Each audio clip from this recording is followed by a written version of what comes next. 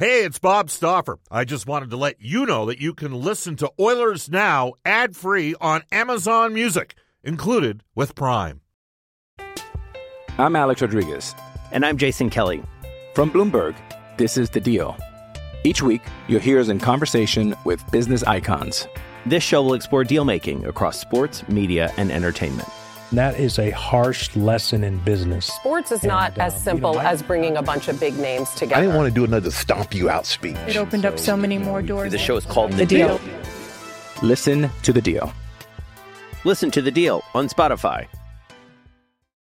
Oilers Now with Bob Stauffer. Weekdays at noon on Oilers Radio, 630 CHED. 630 CHED and the Edmonton Oilers Hockey Club present the show that is everything Oilers. Oilers Now with Bob Stauffer. Brought to you by Digitex. Managed print services to keep your printing costs down? Yeah, Digitex does that. digitex.ca. On Oilers Radio, 630 CHED. Welcome back, everybody. Hour number 2 of Oilers Now, 105 in Edmonton. Oilers Now at 630 CHED. 630 CHED, the play-by-play voice of the Edmonton Oilers. And the EE football team, soon to have a name.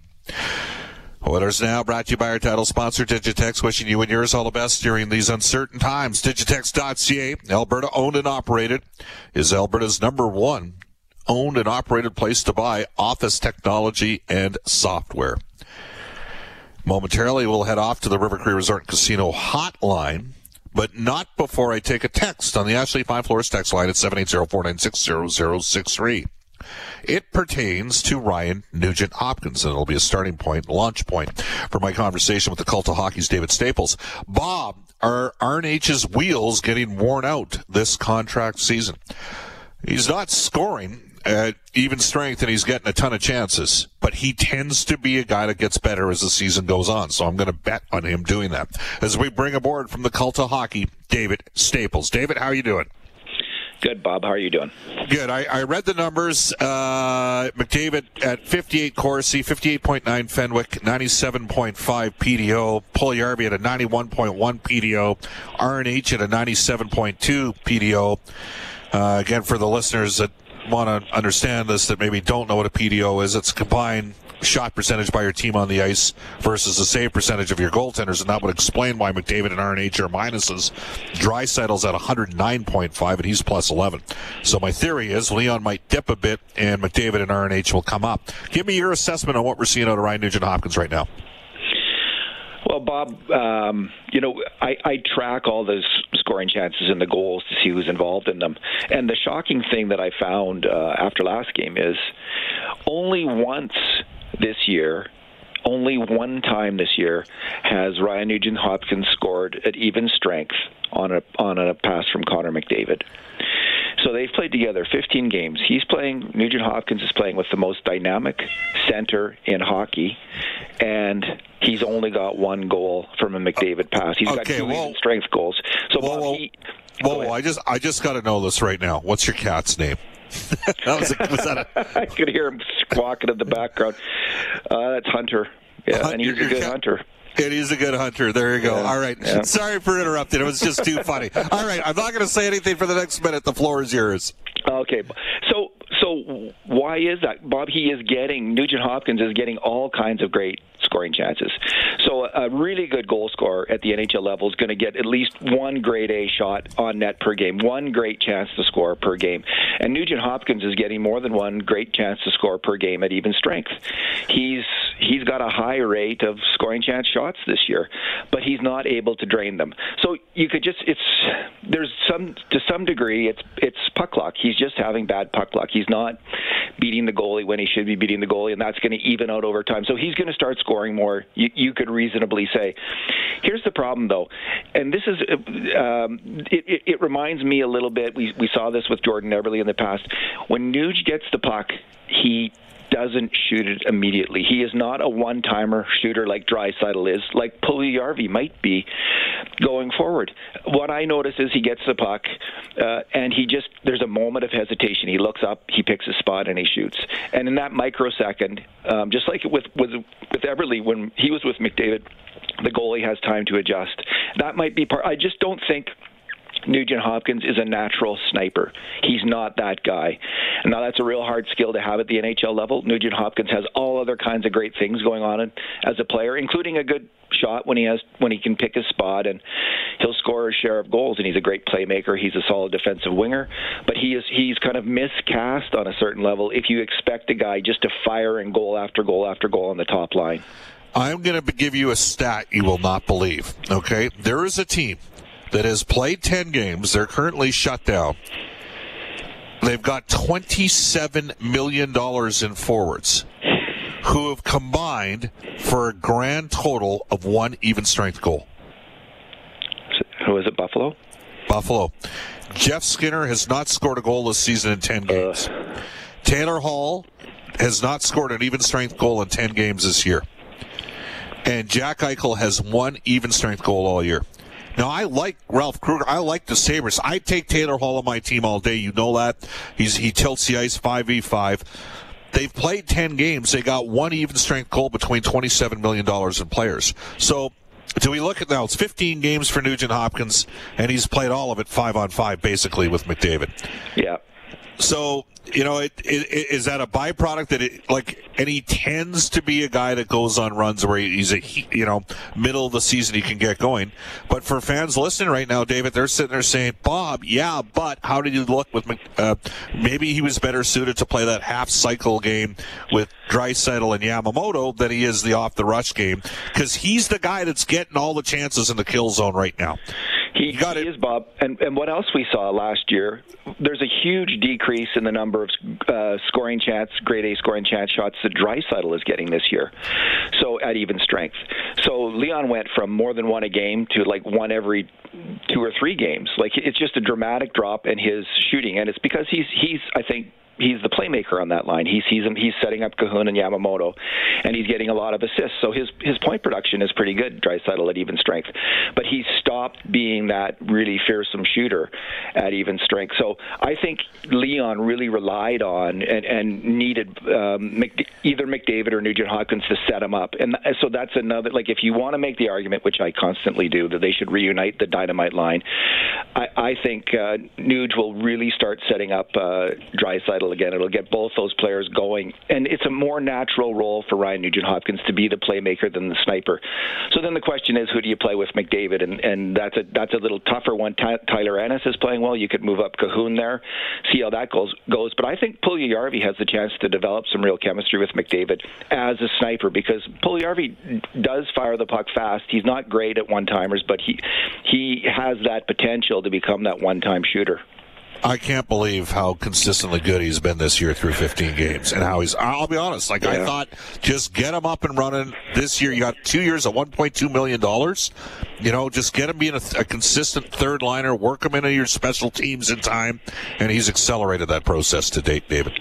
We've seen 4 really good games from Puljujarvi in a row. I don't think we've ever seen that before in his entire career as an Edmonton Oiler. I mean, we haven't.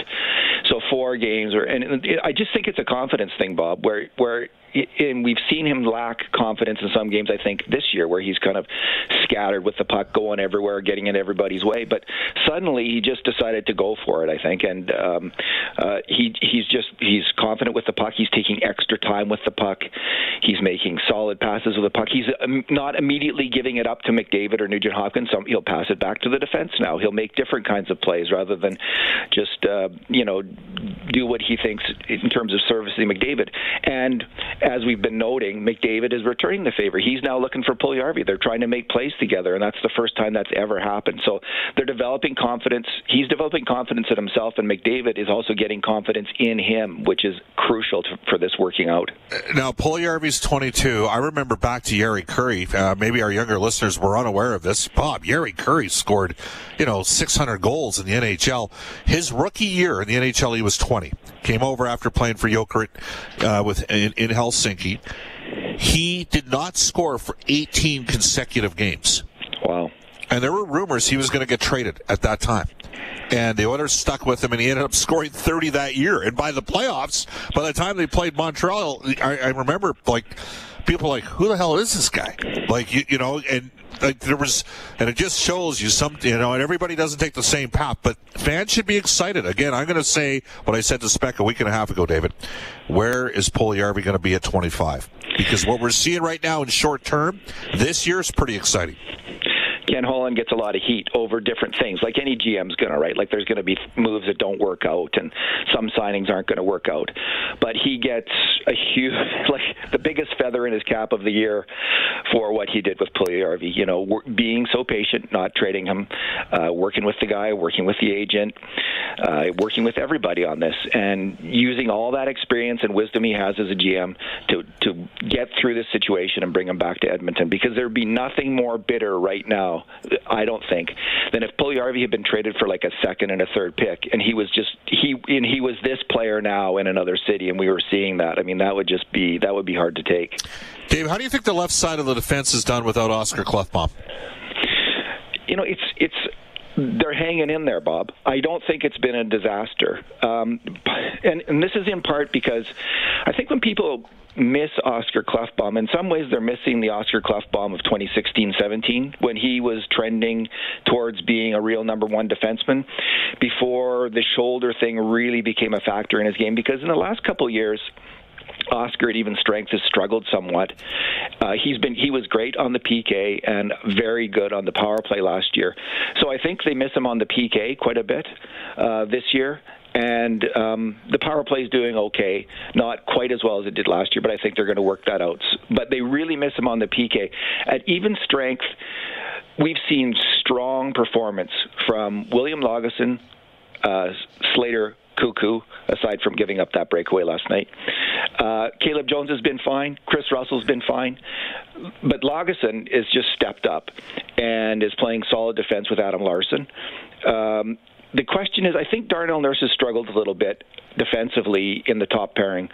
He's been inconsistent. He's had good runs of play and also games where he's leaked chances against. And he's still settling into the full responsibility of all those minutes and playing consistent hockey game after game. Now, that wasn't helped when he lost his partner. Ethan Barrett took him a couple games for both he and Tyson Barrie to adjust to each other, and they had a really poor game defensively against Calgary. Yes. But I think Nurse is going to come around and be at least as good as Klefbom was in that number one role. And Lagesson, Jones, Cuckoo, I think they're fine on the left side, even without Oscar. I would suggest I think that there's been a little bit of a drop-off with Cuckoo 5v5. He's done a good job on penalty kill, and in fairness to Darnell, I slightly disagree. He had a tough performance against Calgary, but David, he's got 5 goals, 11 points in 15 games. He's +8, and he's playing 24-36 per game. He's got a 52% Corsi. He's 53% Fenwick. He's at 102.8 PDO, so he's at a little bit of puck luck. And yes, there was better possession metrics with Bear than Barrie, but I think Darnell, I think he's been pretty. There'd be people we've had people text the show today that say, "I'm serious about this," that think Darnell should merit consideration for the Norris. Now, I'm going to suggest to you that he's not going to win the Norris, and he won't be in the top 5 voting. But he's had a pretty decent season. If there's an Olympic team, he'd be in the running for it for Canada. I mean, if there is one. They got a lot of right shots. Yeah, they got a lot of right. They need him on the lefty. Yeah. Yeah. Evan Bouchard. We got Evan coming up today at 1:45. Your thoughts on him? Well, Bob, the goal he scored last night was, I just love that goal because it's the kind of goal that the Edmonton Oilers have hardly ever scored in the last decade. I think when you look at those kind of point shot goals, seeing eye goals that go through 2 or 3 screens and get in the net, that other teams during the decade of darkness and in the last few years, other teams have probably had 2 or 3 times more of that kind of goal than the Edmonton Oilers have been able to muster. Edmonton just didn't have a lot of defensemen who were capable of working with the puck, changing the angle of the shot, walking the line, and getting a puck on net. There was no one on the blue line who was really good at that. But Bouchard is brilliant at that. He may, if he develops, like the best player in the league at that is Brent Burns of San Jose. Bouchard has a similar skill set. He's a big, rangy guy with great hands and can really generate quickly a lot of velocity on his shot.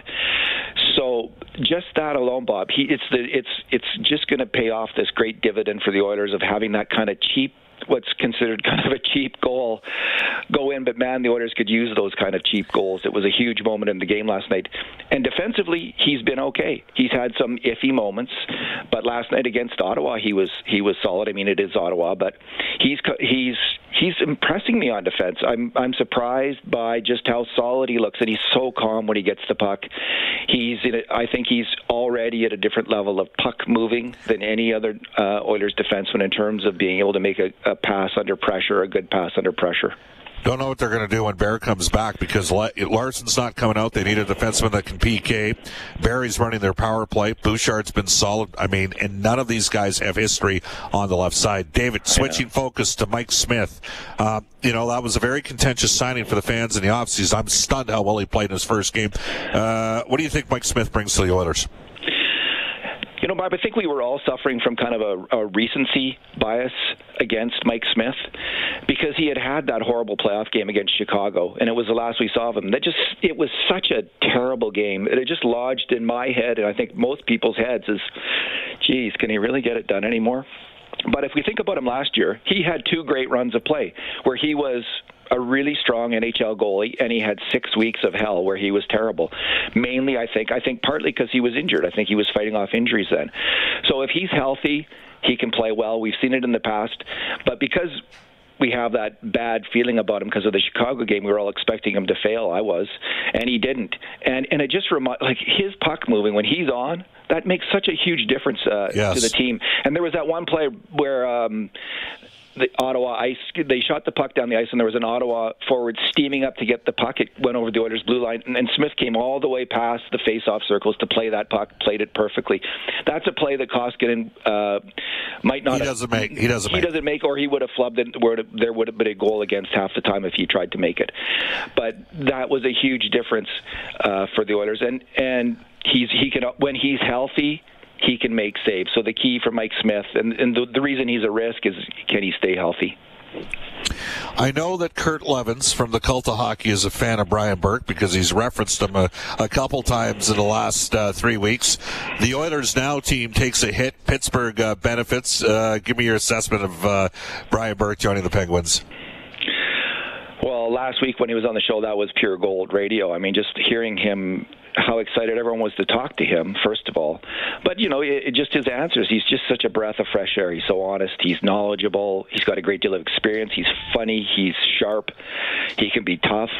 And so he's just great entertainment value on TV. He's the number one commentator until he went away. I think, if I'm completely honest, I think Sportsnet didn't get enough out of him. He should have been featured in, I agree. Huge thing like Don Cherry. It should have been Brian Burke should have taken on that role. So in some ways, the impact of him going back is less because it was a misused talent. I think actually Kevin Bieksa might be able to step up because he's also similarly knowledgeable, entertaining.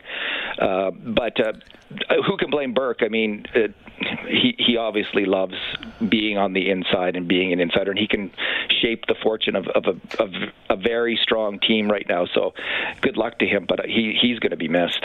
Yeah, he was an excellent guest. David, thank you for your time. Hey, we didn't even talk about the fact that Canada's got a struggling vaccination rollout right now.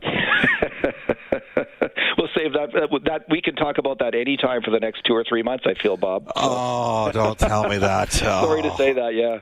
Okay. Thanks, Bob. Thanks a lot. That's David Staples from the Cult of Hockey. You can text us at any time at 780-496-0063. Quick one here.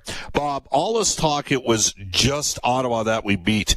If we lose those games, then the talk would be about those are the games that the Oilers need to win. Where do we draw the line here and just celebrate a win? Hey, they had 4 games against Ottawa. They got 4 wins against them. I agree. You got to win those games. Now they're back in the mix. I'm Alex Rodriguez. And I'm Jason Kelly. From Bloomberg, this is The Deal. Each week, you'll hear us in conversation with business icons.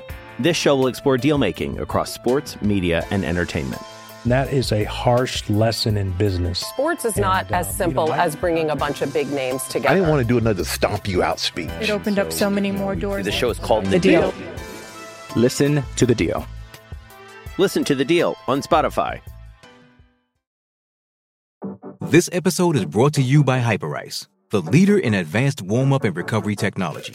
They have tons of innovative products, like Venom-heated wearables to help soothe sore back muscles, Normatec compression boots to speed up recovery and increase circulation, and Hypervolt massage guns to improve mobility. Loved by athletes like Naomi Osaka and Erling Haaland. Try them yourself. Get 10% off your order with the code MOVE at hyperice.com. See what happens carrying forward. Back with a complete North Division report when we return on Oilers Now. This is Oilers Now with Bob Stauffer on Oilers Radio, 630 CHED. There's an old saying in the car business, cars cost less than Wetaskiwin, but outstanding customer service is a key to business as well. Brentridge Ford is a 9-time President's Diamond Award winner for customer satisfaction. Ford is built for you. They're taking care of all of their AHS COVID protocols at Brentridge Ford. So go down and see Uncle Milt, Rich, Johnny, and the gang at Brentridge Ford. They'll lend a hand. You can reach them at 1-877-477-3673 or visit them online at Brentridge.com. To the North Division Report, brought to you 3 times a week by Craig Hummel at RE/MAX Excellence. All right, Toronto sitting atop things as they have been all year, 10-2-1. They've got 21 points. They have taken points in as many consecutive games as they've played since they dropped that game to the Oilers on Rogers Place right to begin the season. Toronto is a very strong team, needless to say. Montreal does have a game in hand, but only 18 points. They're in second place. Edmonton has now climbed to third in the Scotia North Division, coming off that pair of wins, 8-7-0 on the year for the Oil. And they are 1 point up on Winnipeg, but Winnipeg with 3 games in hand there. Calgary put together a couple of wins, 6-5-1. They've got 13 points. Vancouver has been no doubt the streakiest team in the Canadian division so far. They've lost 5 games in a row, 6-10-0, only above Ottawa, who've played 14 games, just winning 2 of them, Bob.